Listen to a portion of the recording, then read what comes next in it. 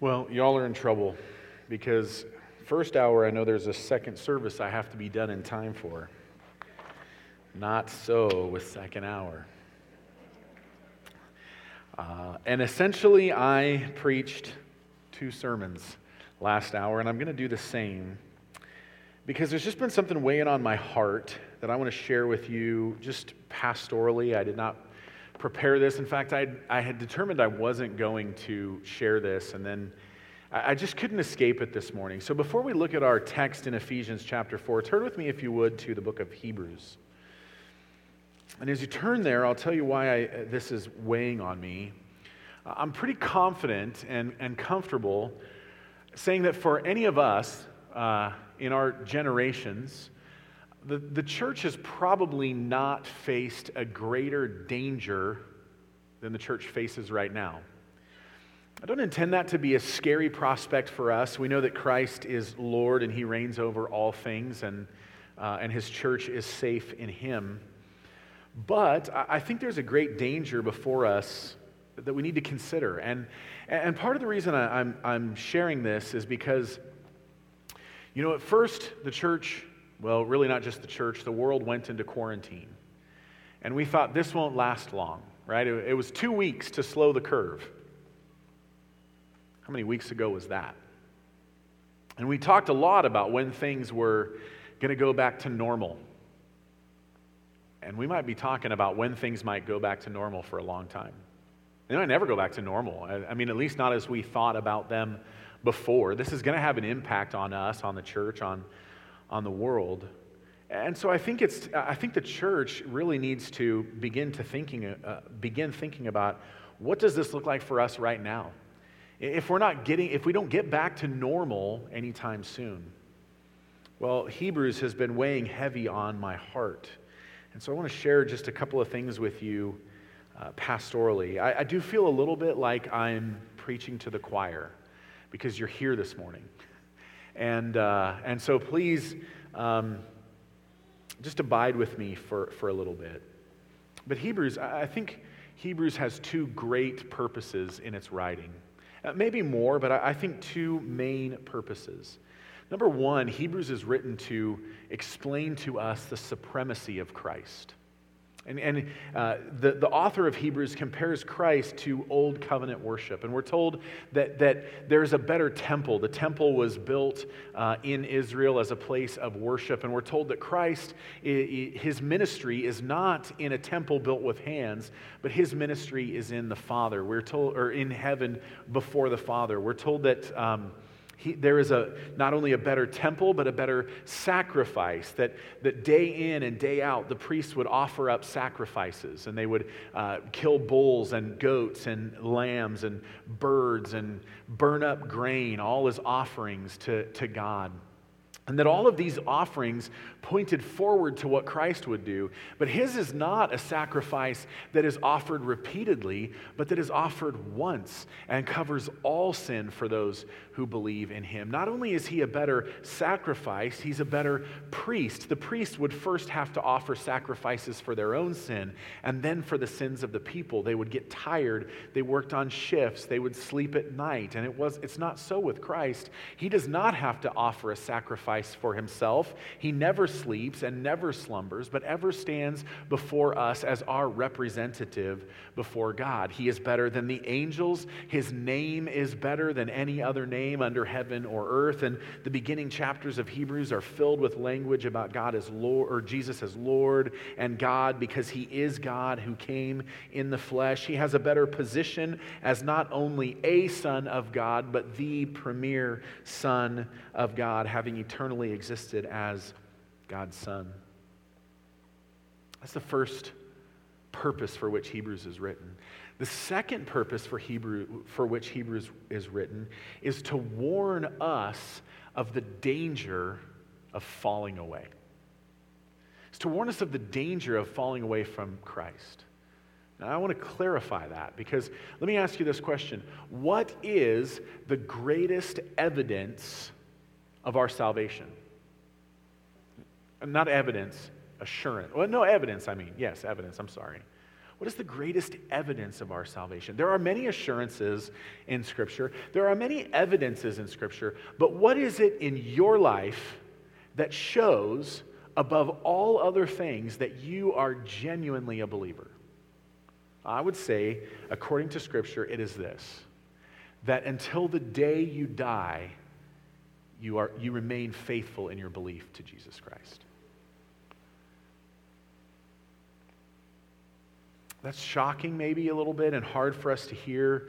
I think Jesus, as he teaches in the parable of the sower, teaches us that fruit, not foliage, is evidence of redemption. When the sower goes out to scatter his seed, one is plucked up and shows no growth. Three of them show growth, but only one bears fruit.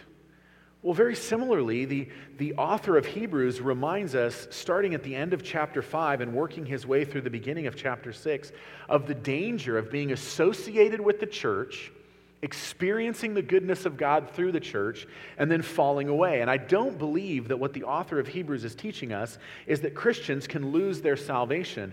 I think what he's saying is that there's a great danger for those who believe they're saved and are connected to the church and experiencing the goodness of the church, but are not genuinely saved, or at least yet, we would hope and pray, of falling away. In chapter 6, starting in verse 7, the author of Hebrews reminds us that of that evidence of salvation being fruit. He says, "For the land that has drunk the rain," that's the person is being compared to the land, the person who has experienced the graces of God, has experienced the work of the Holy Spirit in the life of the church, has experienced the Word of God being preached, prayer, all of those things, that is drunk in the rain that falls on it and produces a crop useful to those for whose sake it is cultivated, receives a blessing from God. So the life that receives the things of God and produces fruit is one who is blessed from God. But, verse 8, if it bears thorns and thistles, it is worthless and near to being cursed, and its end is to be burned. In other words, mere association with the church is not evidence of salvation. You've probably heard it said, being in the church doesn't make you a Christian any more than standing in your garage makes you a Cadillac. It is the evidence of our lives, the outflowing of the work of our lives, the fruit of the Spirit, evidence in our lives. And then in verse 9, the author of Hebrews says, though we speak in this way, that there could be some who are associated with the church and then fall away. Though we speak in this way, yet in your case, beloved, we feel sure of better things, things that belong to salvation. In other words, falling away from Christ does not belong to salvation, but staying faithful does. And so much of this book is given to that warning. Those two purposes. Be careful lest you fall away and be revealed for a non-believer. We don't want these people to leave the church. We want them to continue to experience the grace and goodness of God and repent and believe. We want them to experience the preeminence of Christ over all things, as much of the book of Hebrews points out. But having built those two cases up in the opening of Hebrews, we come to chapter 10, starting in verse 19, that says this, therefore, brothers, because we have this great high priest, because he is better than everything else, and because through him we can draw near in confidence to God, the author of Hebrews has already made that case. Therefore, brothers, since we have confidence to enter the holy places by the blood of Jesus. Now, stop there. I don't think what the author of Hebrews is saying is that when we die, we will then be able to enter into God's presence. Though that is true, and we should have full confidence of that. I think what he's saying is here and now in the present, because of what Jesus has done, we can draw near to God by the new and living way that he opened for us through the curtain, that is, through the flesh. But whether the author of Hebrews has in mind here life or death is irrelevant, because he is certain that in this life and in the next, because of Jesus Christ, we can draw near to God in full assurance of faith. Let me ask you, do you have more fear of God or of falling away from his grace than you do of death or of COVID Maybe we do, maybe we don't. I don't know.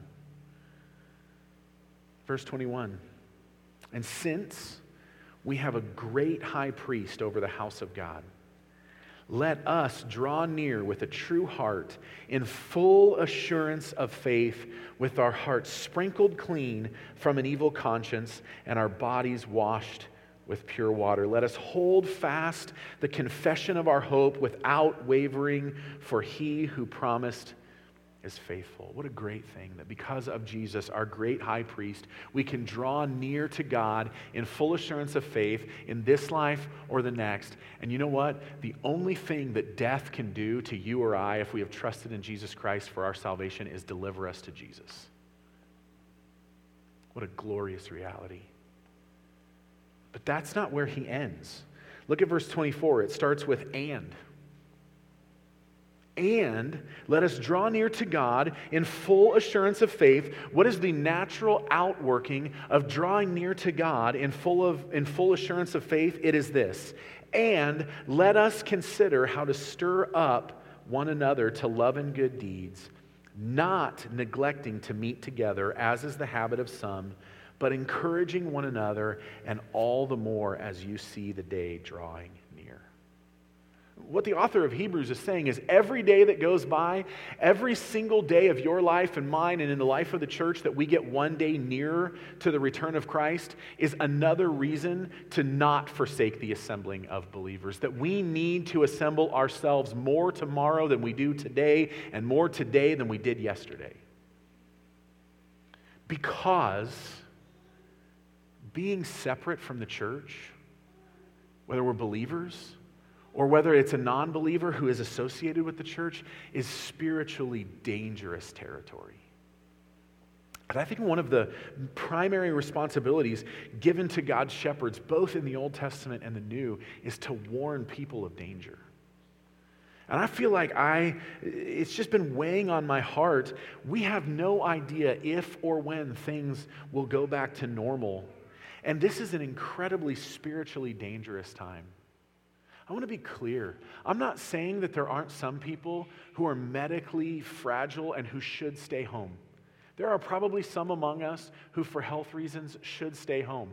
I'm not saying we should shuck off all laws and just do whatever we want either.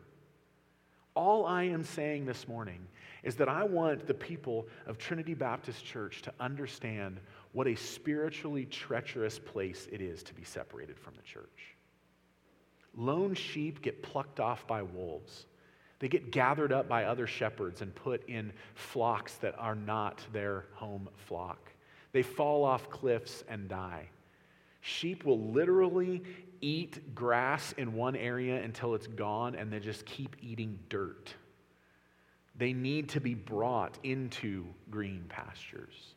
They need led by still waters. A few weeks ago, as we started to talk about these one another's, and I'll get going here now shortly, I shared an analogy of this movie I watched, a documentary called Free Solo, about a guy who climbed El Capitan for the first time without being hooked in, with no ropes, no harnesses, no nothing. One of the things I talked about in that sermon was the importance of not only being hooked into Christ, but being hooked into one another. And let me see if I can paint that picture for you. When climbers climb El Capitan, it's 3,000 feet up. A little more, something like that.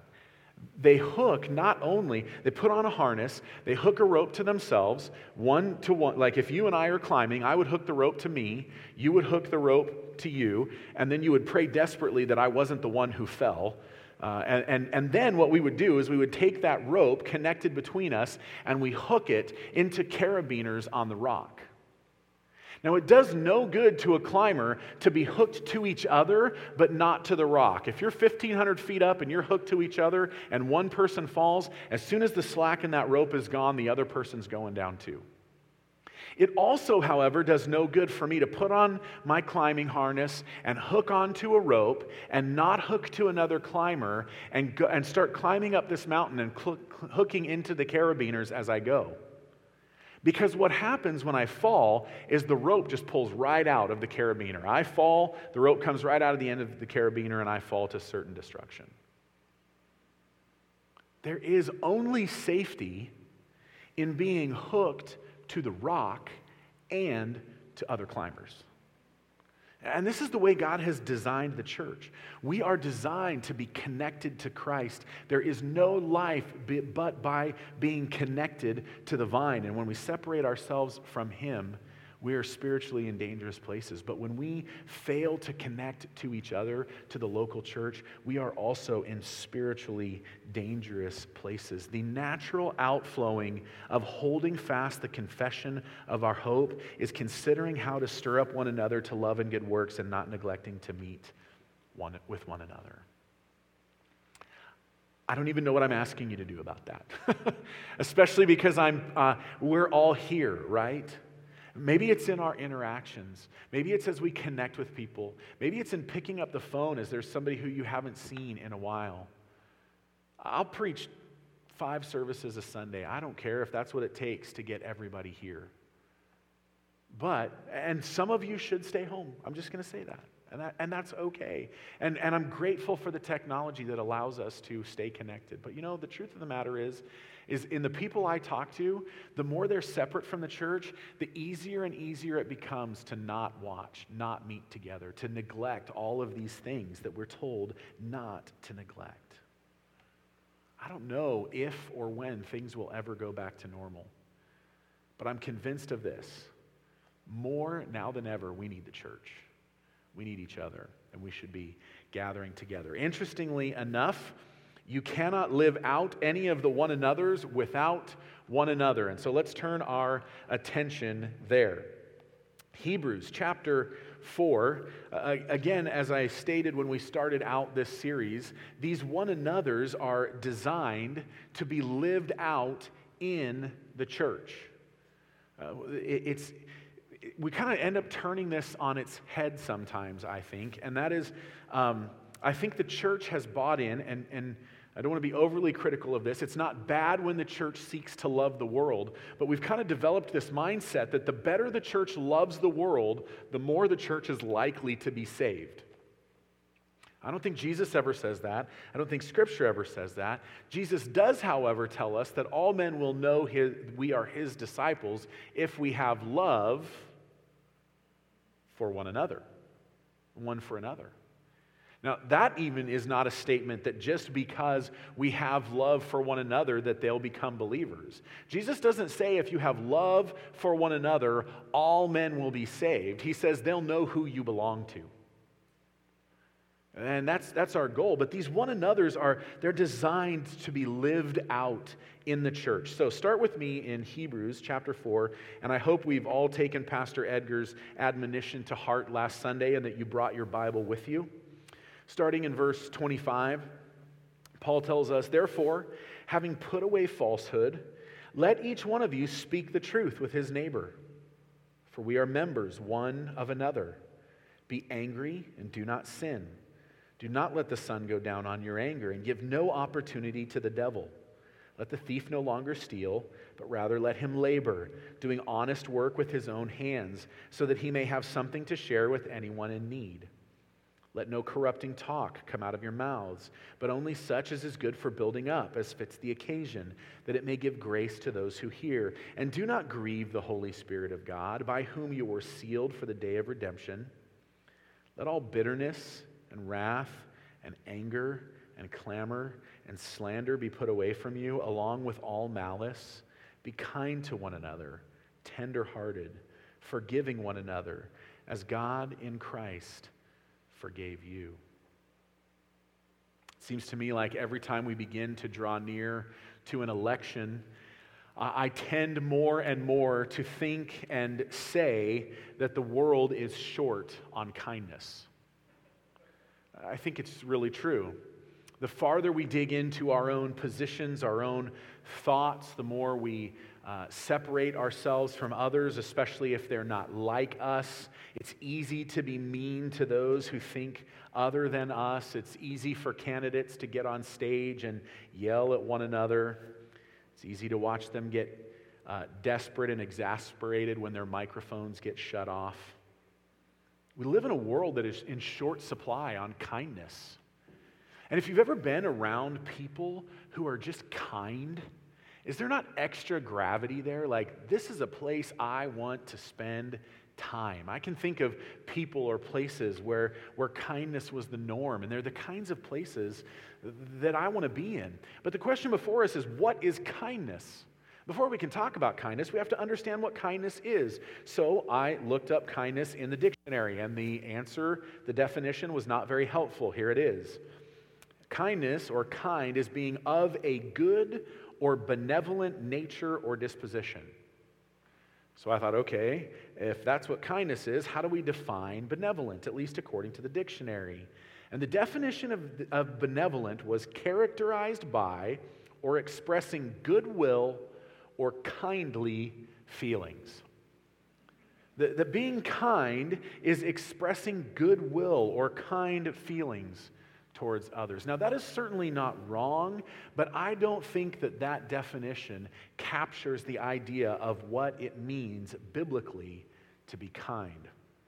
In verse 32 here, where we are told to be kind to one another, the Greek word here is from the same root as the word for grace. In fact, the word grace is its root. And the word itself doesn't necessarily just mean of goodwill towards somebody. It actually means useful. It has connotations of useful or light. Specifically, it means easy to bear or easy to carry. Keep a finger in Ephesians chapter 4 and turn with me to Matthew chapter 11. This is an important passage here in Matthew. It is, in fact, the only place in all of the New Testament where we're told anything about the heart of Jesus. Let me ask you the question, what do you imagine the heart of God to be like? Demanding, exacting, austere, cold, distant?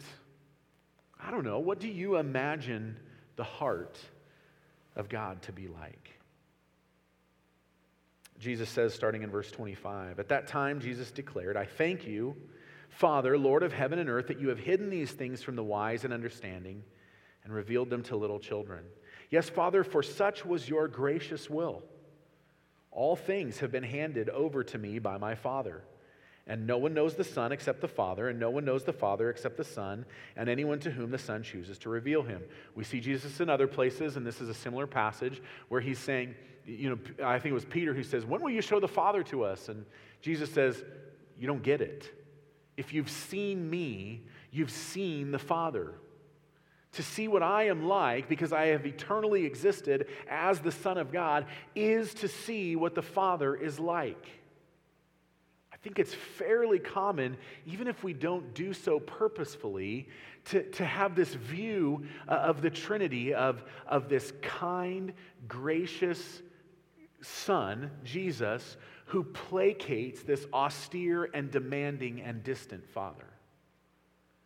And Jesus says, quite to the contrary, whatever you see in me is the exact reflection. In Greek, not in Greek, in Colossians, the exact imprint, the icon, the exact image of the nature of God is found in Jesus Christ. That Jesus reveals the Father to us. Now, with that in mind, here's what Jesus says in verse 29 of Matthew 11. "Come to me, all who labor and are heavy laden." Let's stop there. What qualifies you to come to Jesus? Is it the neatness of your life? Is it your sinlessness? Is it how put together you are? Is it your relative righteousness compared to other people? No, it's not. Jesus doesn't call the righteous. He doesn't call the put together, because none of us are. Have you ever tried to find and have and seek God's approval by your own righteousness? It's exhausting. It is an exhausting exercise. Because like Paul in Romans, the good we want to do, we don't do. The evil we don't want to do, we do. We get frustrated with ourselves. Nobody sees just how sinful I really am more than me. And no matter how much I get things right, there's 10 things behind it that I get wrong.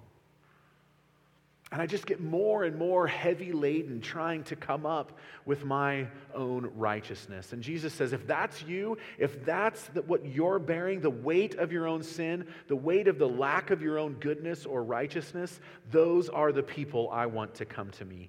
Come to me, all who labor and are heavy laden, and I will give you rest. Take my yoke upon you and learn from me. This yoke would be a wood beam hooked between 2 oxen. You've got this heavy load. You're telling me, Jesus, that when I'm feeling heavy laden, what I'm supposed to do is put on a yoke as though I'm supposed to do more work? And he says, yes, put on the yoke, but not to do more work. I have done the work. I will pull you through because take my yoke upon you and learn from me, for I am, here's Jesus' heart, gentle and lowly.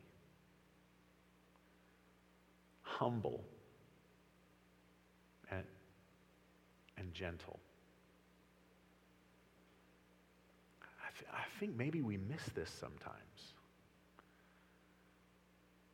When Jesus gives us this one golden moment here to reveal to us what he is like the most at his core, the God of the universe tells us not that he is exacting and demanding and harsh and vindictive, but he is gentle and lowly in heart.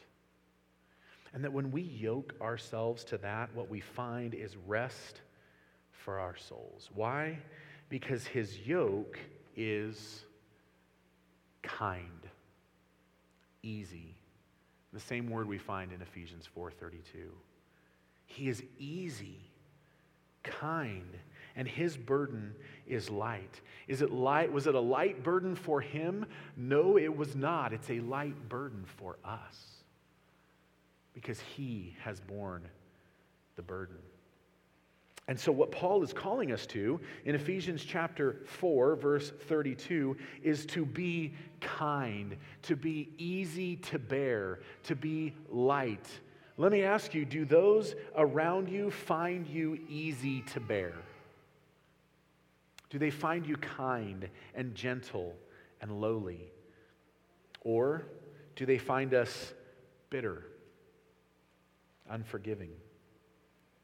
Martin Lloyd-Jones, the great British preacher, said of this word, particularly in regards to Ephesians chapter 4, he said, the meaning is certainly the opposite of being bitter.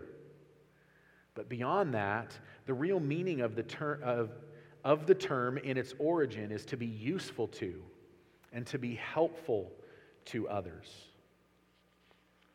We are to be easy to bear and helpful to others. There's another place this word gets used. Keeping a finger still in Ephesians chapter 4, turn with me to Luke chapter 6, verse 35, except we'll start in verse 32.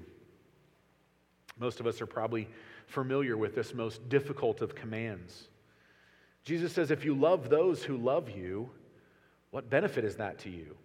For even sinners love those who love them. Verse 33, and if you do good to those who do good to you, what benefit is that to you? For even sinners do the same. And if you lend to those from whom you expect to receive, what credit is that to you? Even sinners lend to sinners to get back the same amount. But instead, in contrast, verse 35, love your enemies and do good and lend, expecting nothing in return. And your reward will be great, and you will be sons of the Most High. What does he mean by you will be sons of the Most High? Is he saying that if you do all of these things, you will earn your own salvation? Not at all. We ordered Bradley, a proud dad moment. I'm grateful to God for this. This isn't really a story about myself, but it illustrates this point well.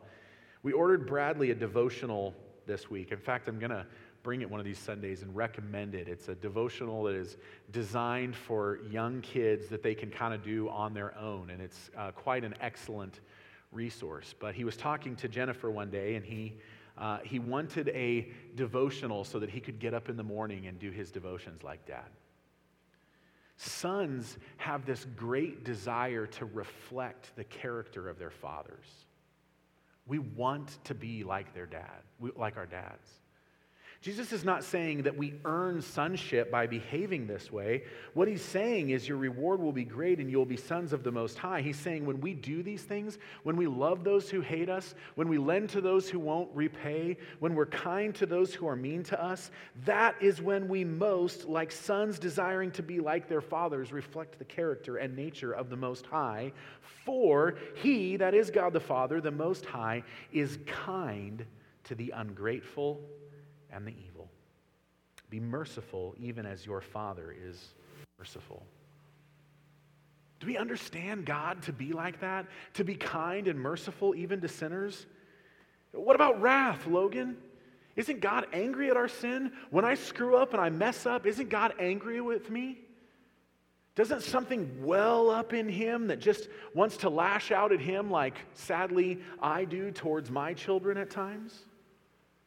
Well, I'm certainly not here to say that God isn't angry at sin. 1 Thessalonians chapters 1 and 5, like bookends on that book, talk about how Jesus, Paul in both of those chapters, says that Jesus saves us from the wrath to come. There is wrath. God is angry at sin. But in this life, here on earth, there's also what we call common grace, that the rain falls on the fields of the righteous and the unrighteous, that the sun rises on both sinners and saints, that in this life, God is gracious and patient and kind to both believers and non-believers. Romans chapter 2, verse 4, as we sang about this morning, reminds us that it is God's kindness that leads us to repentance, not his wrath. Now, his kindness is always held up in view of his wrath, but it is his kindness, his easiness, the lightness of his burden that calls us to repentance. Did you catch what I'm saying? This is an incredible truth that we cannot miss. What is it that Jesus saves us from? Well, we have a lot of Christianese that we like to say, Jesus saves me from my sin. What does that mean? Jesus saves me from myself. But what Scripture is pretty clear about is that Jesus saves us from the wrath to come. And that it is God's kindness that leads us to repentance. Romans 5, 8 through 10 is clear that while we were yet sinners, enemies of God, haters of God, Christ died for us. Here, let me see if I can put this in perspective. When someone sins against you, when they do something horrible to you, when they hurt you, maybe at the deepest level, when they make themselves your enemy, think of that person in the world who you perceive to be maybe the most opposed to you. Do you sit around considering how you might turn your own anger away from them? Or like me, do you cling to your anger? Do you make excuses for it? Do you justify it? Oh, that person deserves for me to be angry at them. What Jesus saves us from is from the wrath of God. And it's not that Jesus is kind and God is exacting.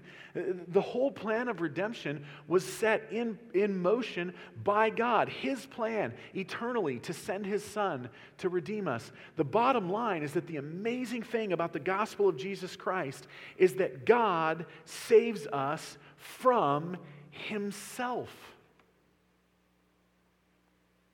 We made ourselves his enemies, God haters, and he justly is angry towards our sin. But in his great love for us, he set forth a plan to redeem us from the curse of the law by becoming a curse for us. He sent his Son to live a sinless life that we couldn't live, and then to crucify him. He didn't deserve to die. We deserve to die. And though he did not deserve to die, God sent him to the cross and poured out an eternity of wrath on his Son in 6 hours one Friday afternoon. And then 3 days later, in victory, in vindication for the effectiveness of his work and that it was an acceptable sacrifice, he was raised from the dead 3 days later, offering us life. What is the kindness of God? Why is he easy to bear? Because he saved us not just from our sin and condemnation, but he saved us from his own wrath, so that he could be both just and justifier of those who believe. Oh, that's such a better definition of kind than benevolent or with kindly feelings. But if you're like me, you hear about that nature of God and you go, I don't know how to be like that. That's a tall order. It is a tall order. And in order to understand what God is calling us to in Ephesians 4:32, or rather how to live that out, we have to, with great expediency, understand the context of Ephesians. We're going to work our way very, very quickly through the whole of Ephesians chapters 1 through 4. And I want us to see everything that God has made us and everything that God has given us in order to live this out. Did you guys see in the newspaper or online that there's a supercar that's being built in Kennewick that just broke every land speed record for production cars? SSC is a Shelby supercar or something like that. They're building these things in Kennewick. They're only going to make 100 of them. Its top speed it hit was 333 miles per hour. But it has to go two directions, so I think the official record is 316 miles an hour. And the driver said it could have gone faster, but the wind just didn't make it safe for him to keep pushing the car further and further. Now, that's a pretty incredible piece of machinery. But fuelless, it goes nowhere. It takes two things for a car like that to perform. Number one, it takes an incredibly built machine. And number two, it takes some good fuel in it. I actually used ethanol in this thing to get it up to that kind of speed, which is interesting. But nonetheless, an incredibly built machine with no fuel goes nowhere. And if you took that same fuel and put it in my Tahoe with 230,000 miles on it, you're not going to get 333 miles out of it, right? You can put all the good fuel in it, but you still need the right machine. Well, in similar fashion, I think what the picture that is being painted for us in Ephesians is that God has not only made us into everything we need to be, but He's given us everything we need to have to be the kind of people He wants us to be. So let's look very quickly at these. At the beginning of chapter 1 of Ephesians, starting in verse 3, there's 7 points here that I want to make. That's where that number 7 came from. We see first what these spiritual blessings. I liken this portion of Ephesians to a bank account. It is our spiritual bank account. And here there are 7 deposits made into our bank account. Verse 3.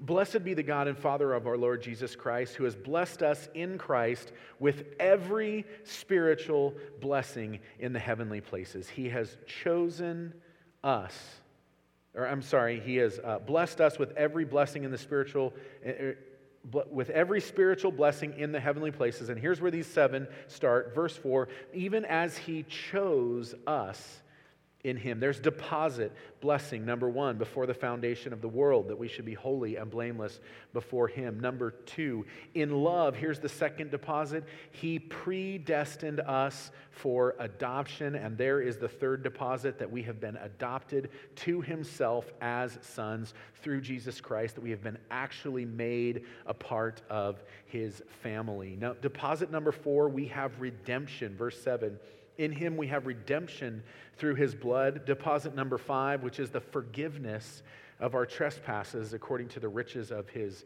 grace. Verse 9, he has made known to us the mystery of his will. By the way, that making known the mystery of his will means that he's treating us like sons, not servants.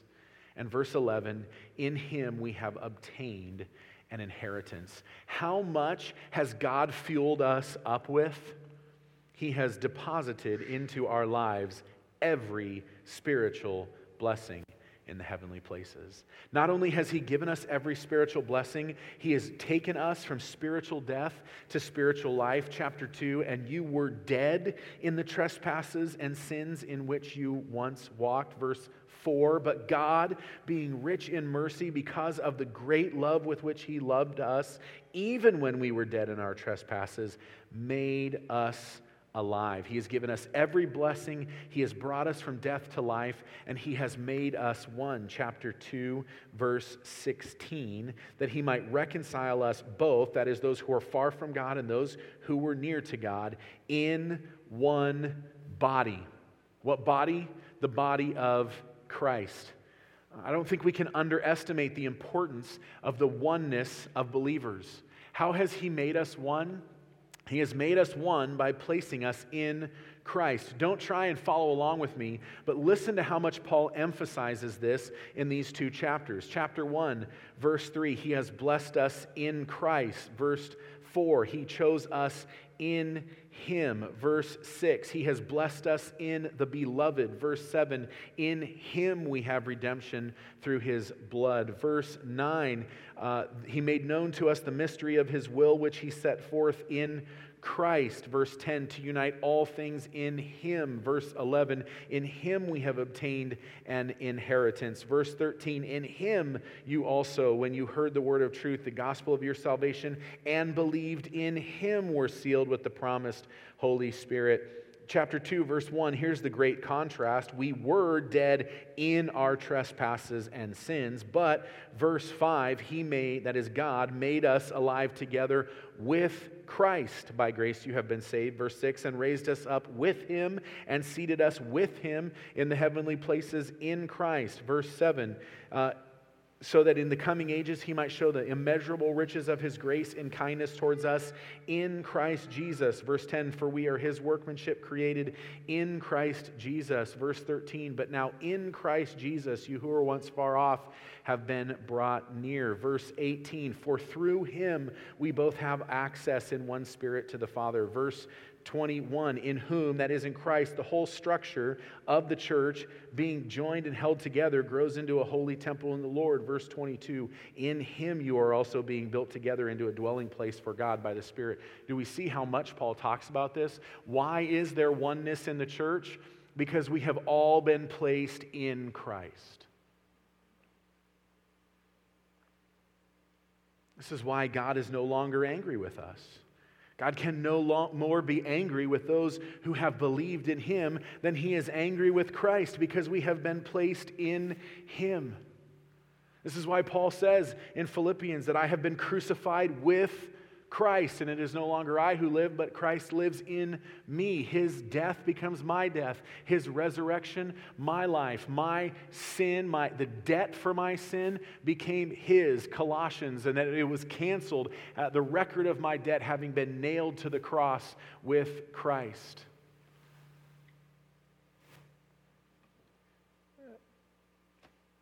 His righteousness now becomes my righteousness. I don't think I can underestimate the importance of the idea of being of the oneness of all believers as we are placed in him. But Paul goes on, because of the oneness of all believers, chapter 4, he calls us to unity. Chapter 4, verse 3, that we're to be eager to maintain the unity of the Spirit in the bond of peace. Note, he doesn't say create it, he says maintain it, because Christ created it when we were all, and we gained it when we were all placed in him. Verses 9 through 16, we won't look at them. He speaks of the giftedness of all believers. And then in verses 17 through 32, he talks about the newness of all believers. That we have been given every spiritual blessing. been taken from spiritual death to spiritual life, made one in Christ, unified in the church, gifted with everything we need. The car is built, it's fueled up. He has made us into everything we need to be and given us every blessing that we need to have in order to be the kind of believers who, verse 25, put away falsehood and speak the truth, are members of one another, who get angry without sinning, who give no opportunity for the devil, who do not steal, but rather labor in honest work and share with others, who don't let corrupting talk come out of our mouths, but only that which builds others up as it fits the occasion, who don't grieve the Holy Spirit. I think that's interesting. We love to cherry pick this verse and says, don't grieve the Holy Spirit. But notice that the statement is set in a massive list of sins of believers against each other. Why? Because in the previous chapters, Paul's gone to great lengths to explain how the Holy Spirit, because of the work of Christ, is building us into one church. Here's the image. You're building a house brick by brick, and I come along and I start tearing bricks down. Would you be grieved? Of course you would. And when we lie and steal and cheat and don't work honestly, and when we speak rude things and gossip and backbite and slander one another, as the Holy Spirit is building this temple stone by stone, we come along and we start ripping them down. That's what it means to grieve the Holy Spirit. Verse 31, let all bitterness and wrath and anger and clamor and slander be put away from you, along with all malice. And verse 32, be kind to one another, tender-hearted, forgiving one another as God in Christ forgave you. That's great, Logan. The car's built. This is who God has made me. He's fueled it up, but I don't know how to drive it. Because at this point in the sermon, if you're like me, I'm still thinking, that's great in context, but how do I do that in reality? Well, let's quickly turn to 2 Corinthians chapter 3 and we'll wrap up here. How do we become this kind of people? I think Paul gives us the answer to that here in 2 Corinthians chapter 3. Now, as you turn there, we're going to look at the very end of the chapter. The context is that Paul is talking about people, unbelievers in Israel, who had the law, they had the Old Testament, they read it, they did not understand it, they didn't know what it meant, and Paul's saying, we're kind of like that. There's this veil over our face, and when we look at the Scripture, we don't see what is really there. Our minds are hardened, our hearts are hardened. Verse 16, but when one turns to the Lord, the veil is removed. Now the Lord is the Spirit, and where the Spirit of the Lord is, there is freedom. And we all, with unveiled faces. Now, what do we see when our faces are unveiled? We see Jesus Christ. Verse 18, and we all, with unveiled face, beholding the glory of the Lord. That is, we are beholding, we're looking at, we're treasuring, we're seeing the glory of Christ, are being transformed into the same image from one degree of glory to another. For this comes from the Lord who is Spirit. Here's the principle. We become what we behold. What we spend our time looking at, thinking about, treasuring, seeing, it will define who we are. If you spend all of your time thinking about yourself, your situation, your circumstances, your goodness, your badness, whatever it may be, you will quickly become a narcissist. If you spend all your time watching Fox and CNN, you're probably quickly going to become a hopeless skeptic. If you spend all of your time looking at pornography, you're going to be a pervert. If you spend all of your time staring into the Scripture, seeing a God who is austere, demanding, exacting, unforgiving, still angry, and not kind and humble and gentle and lowly in heart, you'll be so dogmatic that you can't be kind to anyone. But That's not the Jesus that is presented to us in Scripture. We're presented with a Jesus who is humble and lowly. We're presented with a Father who is kind towards those who hate him, who rescued us while we were yet sinners, whose kindness leads us to repentance. And what do we become when we behold that God in his word? Glorious, from one degree of glory to another. How do we become the kind of kind, honest, hardworking people who are easy to bear? We spend a lot of time looking, thinking, talking about Jesus Christ and with Jesus Christ. I've said it before, I'll say it again. 2 phrases that have been incredibly helpful to me. Dusty Bibles always lead to dirty lives.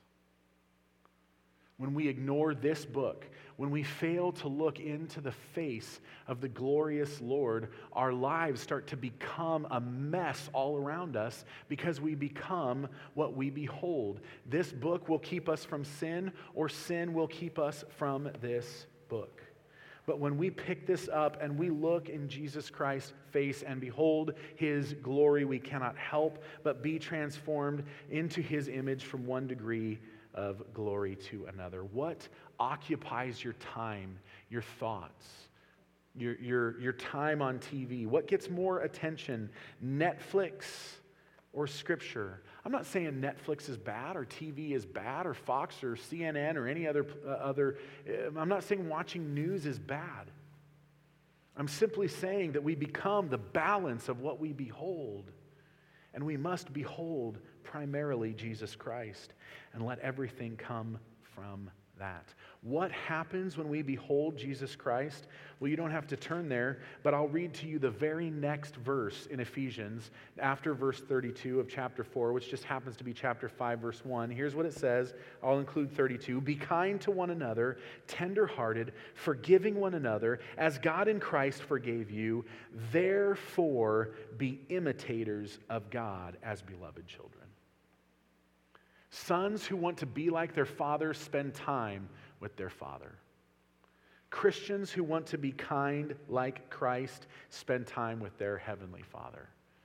And when we see his kindness towards sinners and towards us, it flows out of us in kindness and gratitude for what he has done for us. We become imitators of God as beloved children. Heavenly Father, may there be such a family resemblance between us and you as we behold your goodness and your greatness. Lord, we do not deny that there is wrath to come. We do not deny that you are a holy and a just God who cannot stand any injustice or sin. But we also confess that in great kindness, you sent your Son to rescue us from your wrath. Lord, we can't even begin to express the gratitude you deserve for saving us from your own consequence to our sin by taking that consequence upon yourself. Lord, may we not be Christians who present a picture to the world only of a God who cannot tolerate sin, but of a God who loves sinners so deep as to pay the price and the penalty for our sin.